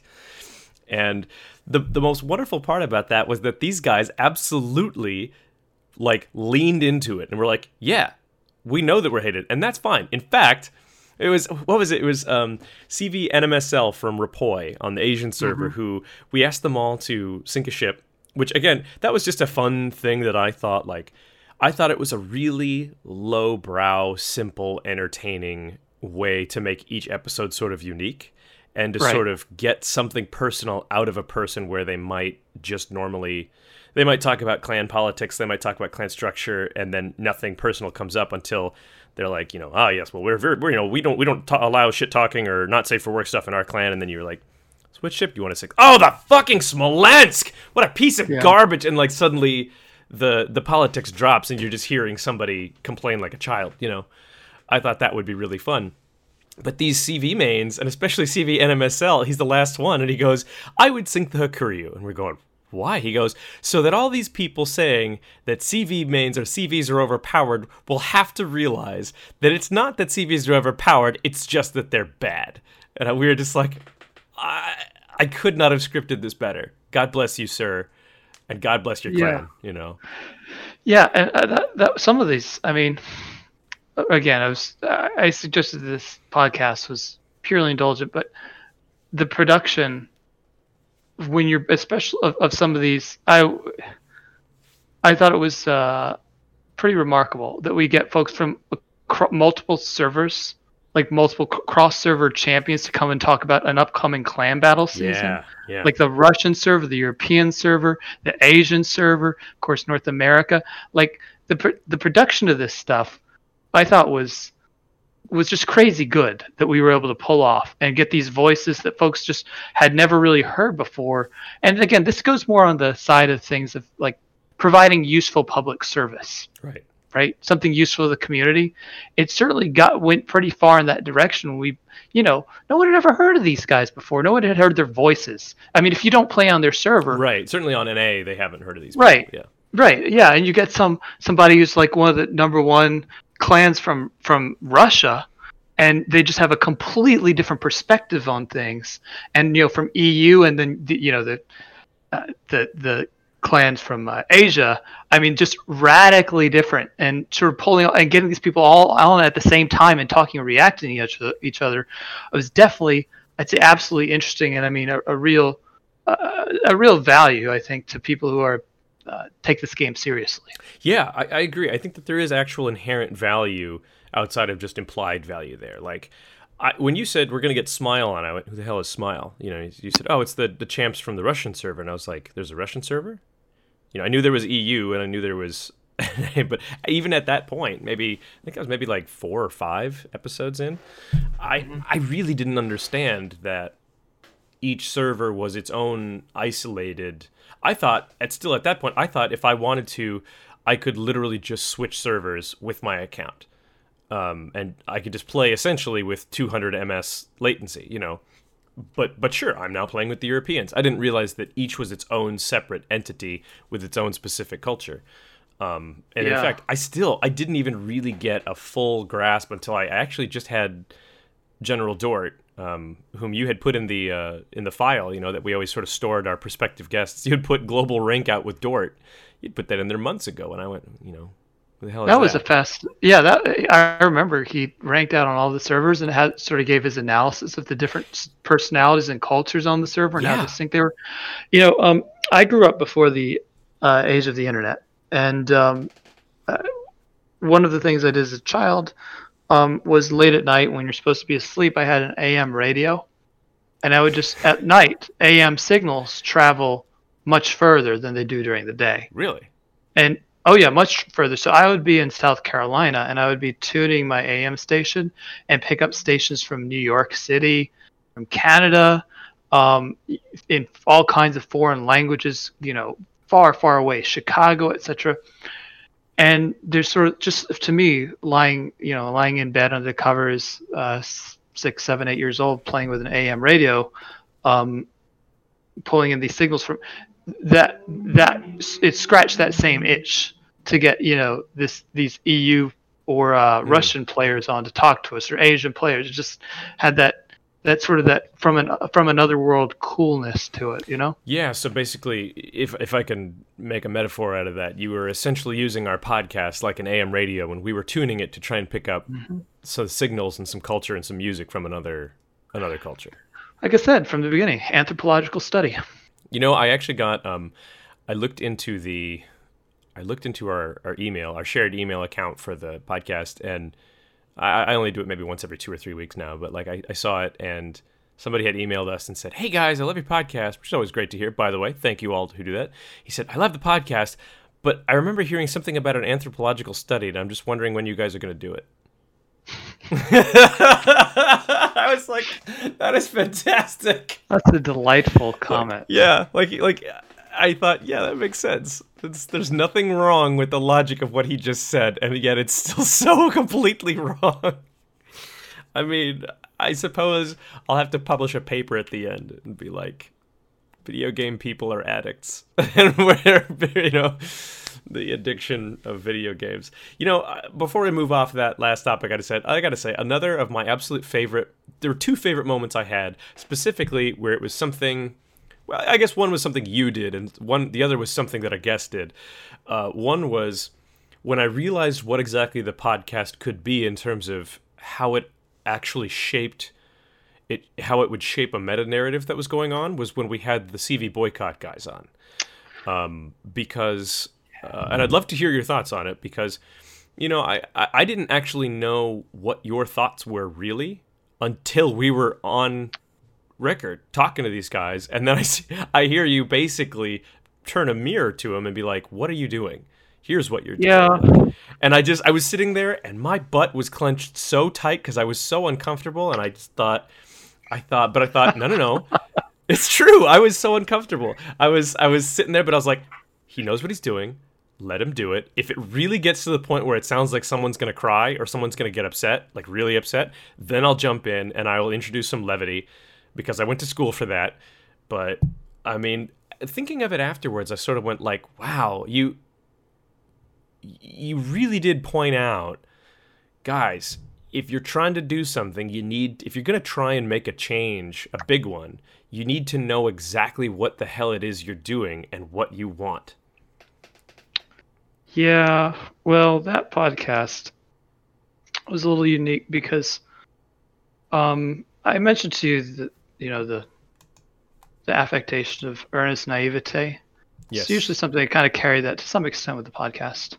A little bit of smart assery mixed in there, right? But when it came to, sorry, I'm sorry. I just got some really, really good news. I don't know that I'm allowed to say it. I think I just will. Can I tell you? Did you get community contributor? I did. Congratulations. Well earned. I just got an email saying that I've been accepted. And it is because of this. It's because of this podcast. It's a combination of the podcast and the Twitch channel. Wow. Okay. I'm sorry. And I want to point something out too. Is that I know there are a lot of people that have the community contributor titles. And I could say this because I'm outside of it all now, but I mean, a lot of them don't actually contribute anything community. you do with this podcast. You absolutely are. This is a genuine contribution. We were talking about when we were talking about the podcast. So it was very well deserved. I'm not surprised at all. The only thing I'm surprised at is that it took so long. So. Well, I ended up moving. I had to sort of consolidate things because we had a YouTube channel, I had a Twitch channel, we had the podcast, and so I did end up consolidating some of the stuff to try and make it all work together a little better. But I'm sorry, I didn't mean to make it all about me there for a second. I want to. Maybe this is a good time to tell you though that I'm really grateful that you were willing to come back and chat with me here. Partly because I missed you, and two, partly because I missed you. I really enjoyed our sometimes 11 p.m., 12 a.m. West Coast time. Just you and I would div up together sometimes in random div channels, and we wouldn't talk about worships really. That was when you and I would actually talk about other things. It reminded me of that when you said that sometimes just shooting the shit at the beginning of a game. At the beginning of a podcast with some of your favorite stuff. But I don't know I know some people know this, but when you asked me to do this with you, I think it was early April of this year, I had been laid off from work because of COVID. So I was sitting at home with nothing to do, trying to be stoic and positive outlook for my lady and for my family and whatnot, and privately trying not to fall apart from existential dread.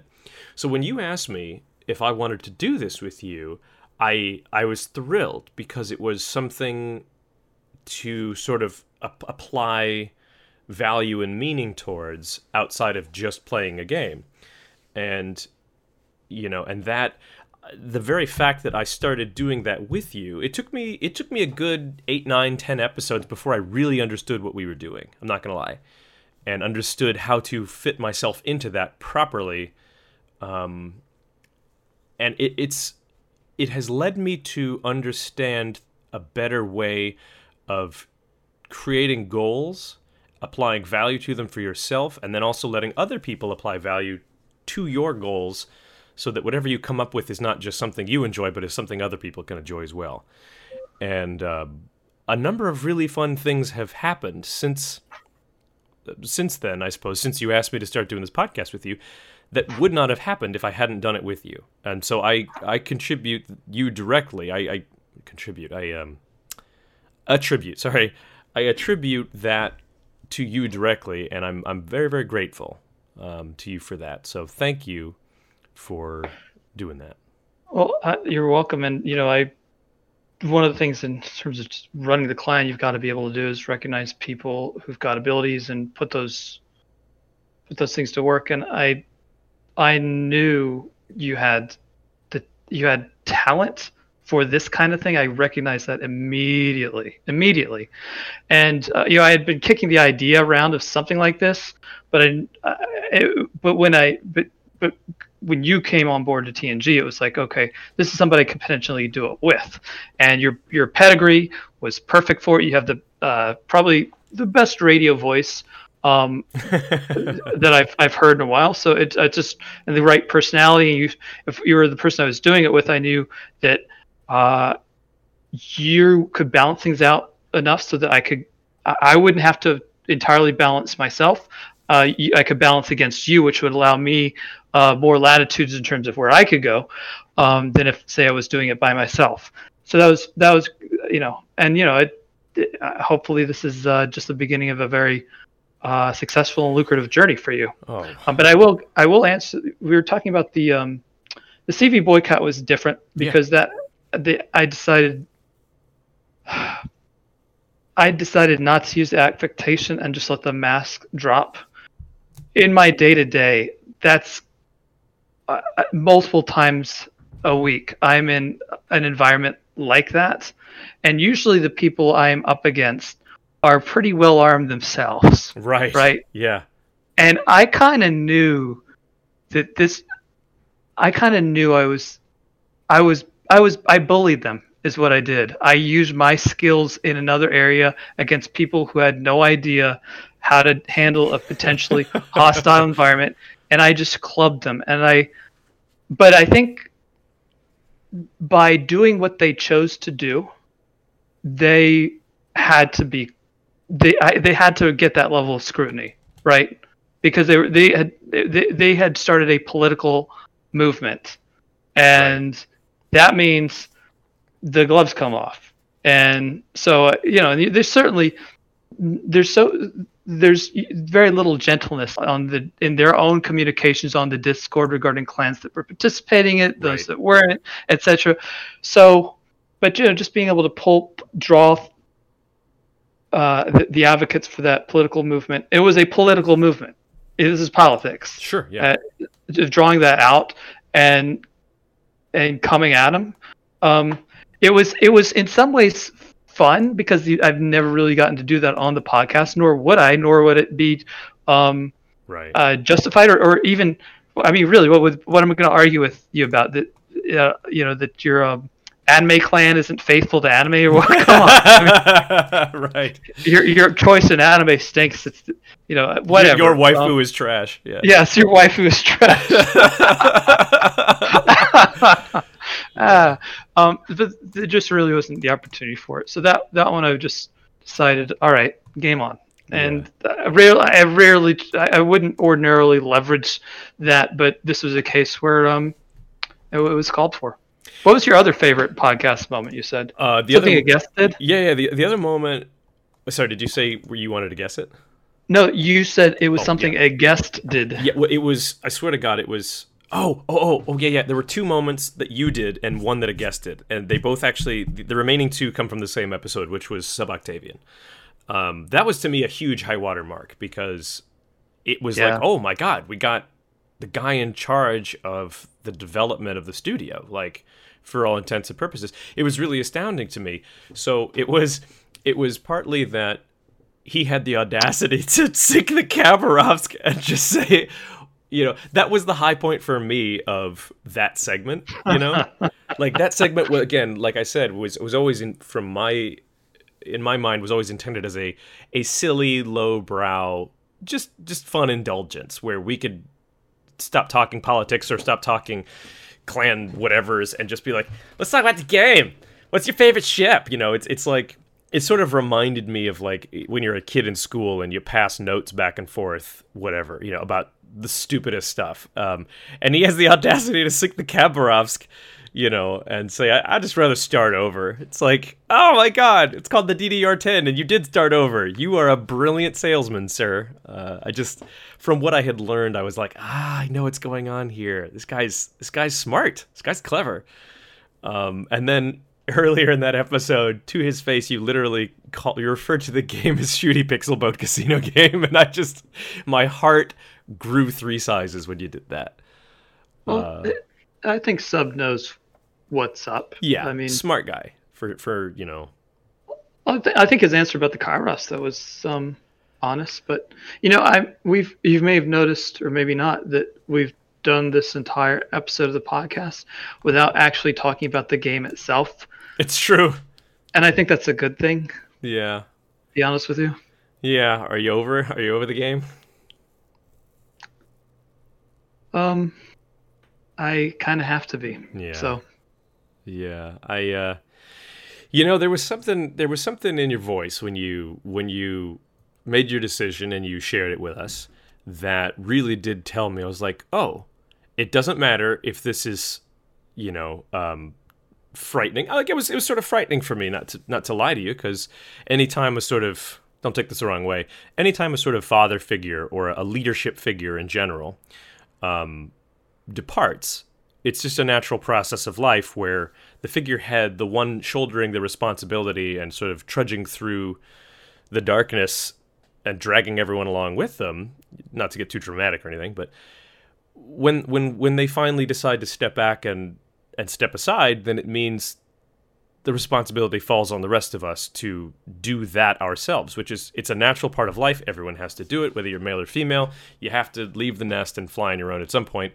But it was frightening, and it was sudden, but at the same time, the way you described it, I heard in your voice, I went, this is the absolute right thing for him to do. And I'm not going to try and convince him to stay, because you don't seem to me, nor have you ever seemed to me, as someone who makes decisions lightly. So I knew that it was the right decision for you, and I wasn't going to question it. And I figured I'd give you time. I did ask you. I said, would you be willing to come back and talk to me about, yourself and TNG and Synpax at a later date whenever you're ready? And to your credit, I could hear in your voice, you're like, yeah, I could do that. And I went, okay, got him. Okay, I'll give him some time, but got him.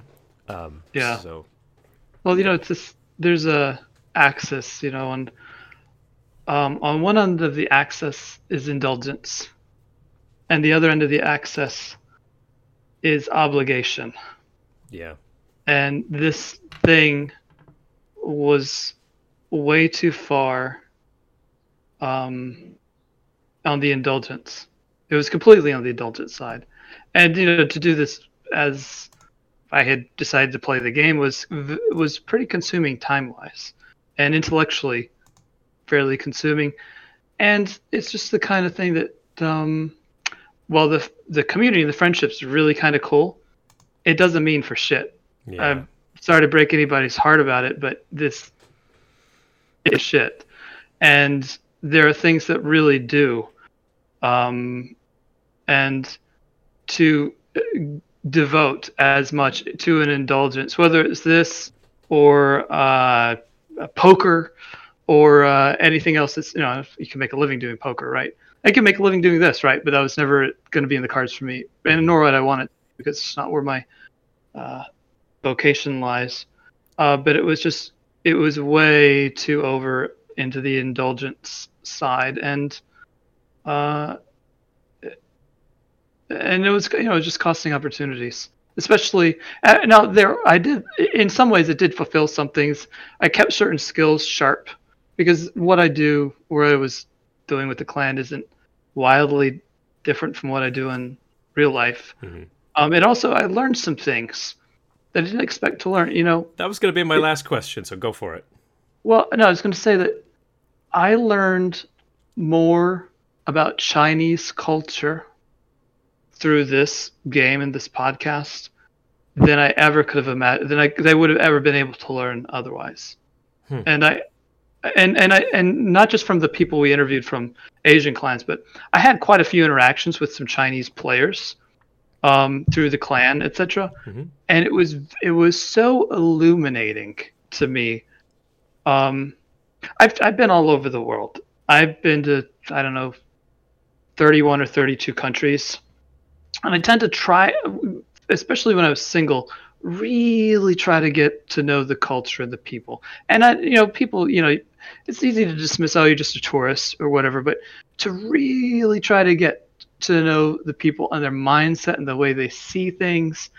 And, sometimes it's just so starkly unexpected, so starkly different from the way you see the world. And the two times that's really occurred to me was when I was in Palestine, and when I was dealing with these Chinese folks. That's very through the interesting. Game. And the way they see the world and the way they see themselves and the way they operate, it's completely, and I can't think of a better word, but it is completely foreign. Like, Europe, right? You can culturally similar to the United States. You get some things, right? I've been all over Asia. They are like, I'd say, still very unique, very different ways of certain things, outside of China. Very unique, the mindset, etc., how they operate, how they see things, how they approach problem solving, how they approach difficulties, etc. Yeah. But by far the most radically different were definitely was the Palestinians and the Chinese that I came to know through this game. And I would, at least in Discord and in the game, I would try to draw as much of them out of them as possible, with the earnest naivete, just so I could learn, so I could hear them give answers to questions.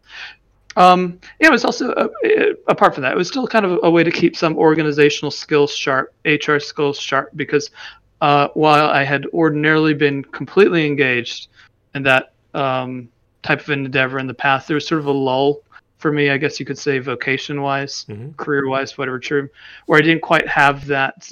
I wouldn't have otherwise been able to keep those skills quite as sharp. So it filled the need that way. But otherwise, it's just completely indulgent. I just sort of thought about all the times I put into it that I could have done something that would have better fulfilled or at all fulfilled obligation. And I think that, and remember we used to talk about postmodernism? Yes. We had some fun conversations about postmodernism, yeah. Right, but you kind of always gave me your definition, but I never gave you mine. Well, by all means. And I thought that ours were quite different. And I think the postmodernism, what it means, and I know philosophy majors will get their dander up, but what postmodern philosophy really comes down to is that if it feels good, do it. Or if it feels good, it must be right. That's the justification. And that is, I think, on the extreme end of indulgence, and on the other end is obligation to the people, to your forebears, to your children, to your family, to your community, to your religion, to your God, to your country.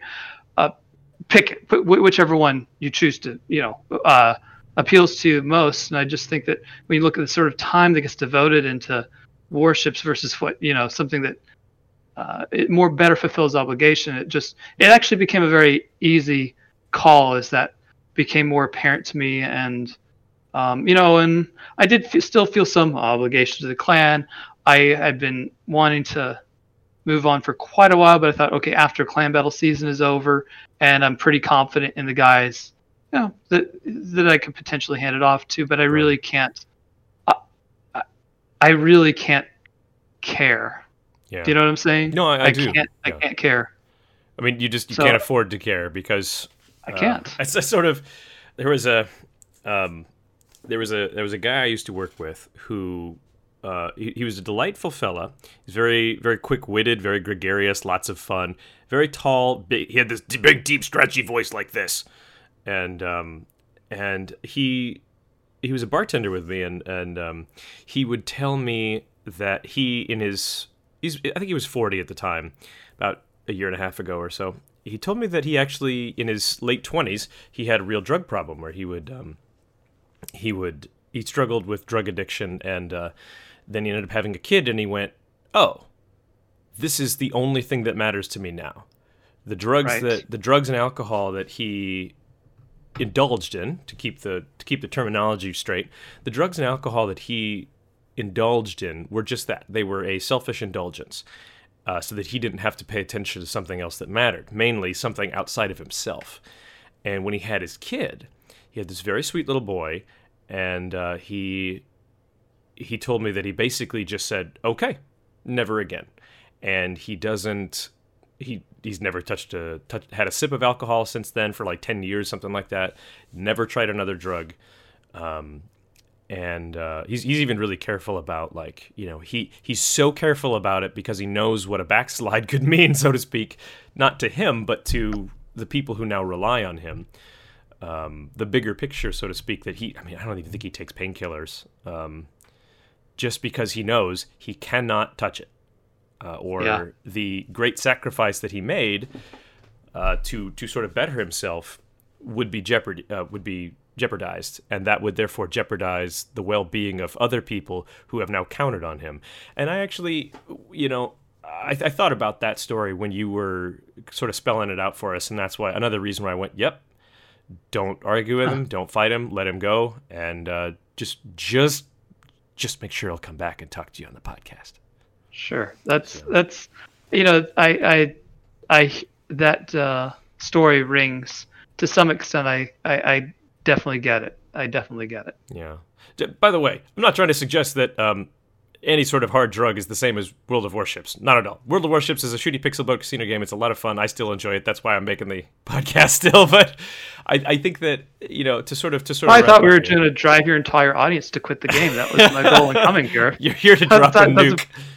I mean, I think it's really important. I think it's really important that folks who play video games remember that it is an indulgence, and there is a lot of meaning to be found in the social aspect of it, but that everyone should be capable and willing to stop and take a look at how much time they're devoting to an indulgence and make sure that it stays within an area that's not harmful to their lives, because nobody wants a person to overindulge to the point where they have to stop. I don't think game developers want that, because they'd like you to continue playing and continue to pay for the service they provide. And nobody wants to burn out on something, because then they might lose something they enjoy. So, well, yeah, it's not even it's not just a factor of time, but psychological, personal significance. I guess we're trending towards, but I don't want to come across necessarily as people get turned off by any kind of judgmentalism. But if World of Warships is the center of your universe, maybe reconsider. Or any game for that matter. Sure. Yeah. Sure. But you read the way people talk about it on Discord. Yeah. And react about it, and it's like, whew. Well, that was actually something that I, about the boycott as well, and I don't want to rehash that too much, because I feel like this is winding down nicely, and I don't want to jeopardize that. But like, there was something about that where I sort of went, guys, come on, it's a game, relax. Like 1,000 people showed up in a day to to boycott a video game, or to boycott a subsection of a video game, and I sort of went, can we just play? Can we just? I remember video games from when I played GoldenEye 64 at my friend's house, and we would literally tape pieces of cardboard to the TV screen so that the 4 quadrants of the screen were blocked off from each other so nobody could screen watch. Interesting. And that was about as real world obsessive as I was going to get with a video game. There's and one. People. Yeah. Sorry. Go ahead. No. What were you going to say? Because then I'll wrap this up. I'm saying it goes in the same direction. With all kinds of things that I think it's in our nature to make something very important and focus on it and build ourselves around it. Yes. But often we pick things that are not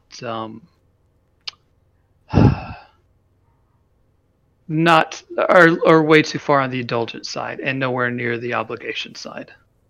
I think that is apt. I would support that statement. Yeah. Well, there's something that I've always wanted to do as we near the end here, and so I'm gonna ask for an indulgence from you for just a moment, and that is that I have always wanted to poach Synpax, and I just now happen to be in the position to poach Synpax. So if I may, for a moment, I happen to be in an XO position in a really cool clan called TNG. And if I may, I would like to pitch to you why you, or anyone else for that matter, because I hear this is a little commercial for a clan, I would like to poach Synpax to Synpax. All right. Go ahead. Well, let's get it over with. All right. So, one of the reasons why I think, Synpax, that you might consider joining a clan like TNG is because we have a long, long history of steady, committed, and observable growth and skill increase. This is a clan that started several years ago as an offshoot from another clan and has built its way up consistently to a point where it now routinely ranks in high-level Hurricane, along with a small roster of other NA clans. We've had good showings in COTS, and things only will get better from there. We have a great Discord full of a lot of engaging and fun folks, fun and engaging, who like to come in and socialize and have a laugh here and there in divisions and whatnot.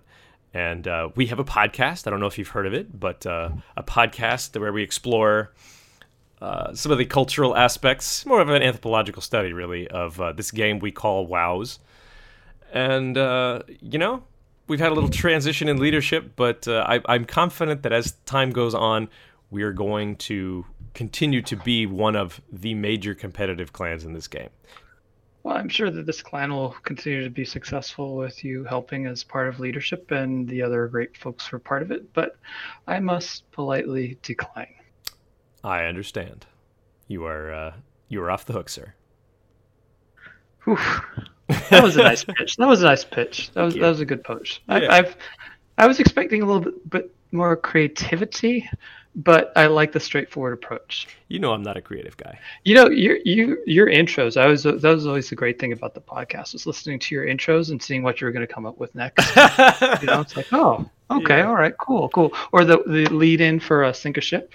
Yes, those are always pretty good. Some days, man, I'd wake up hungover, and I'd just be like, I just word vomit something, and then I'd realize later I was like, I literally repeated verbatim the Sink a Ship pitch from 3 episodes ago.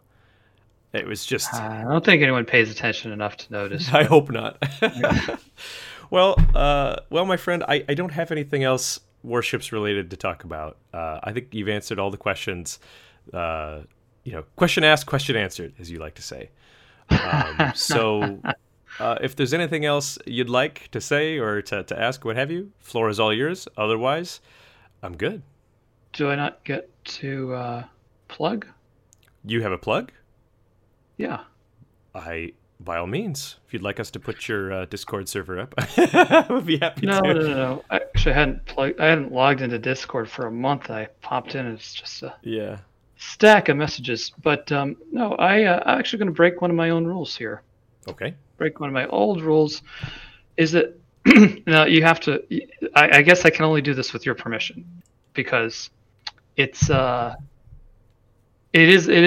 violation of one of our old rules. But I'm going to go ahead and break it, and then you tell me if it's okay or not. But I know that among your audience, you might have some people who do have a desire to be involved more on the obligation side of that spectrum, but maybe don't know exactly how to do that, because it's, the first rung of the ladder is always the most difficult.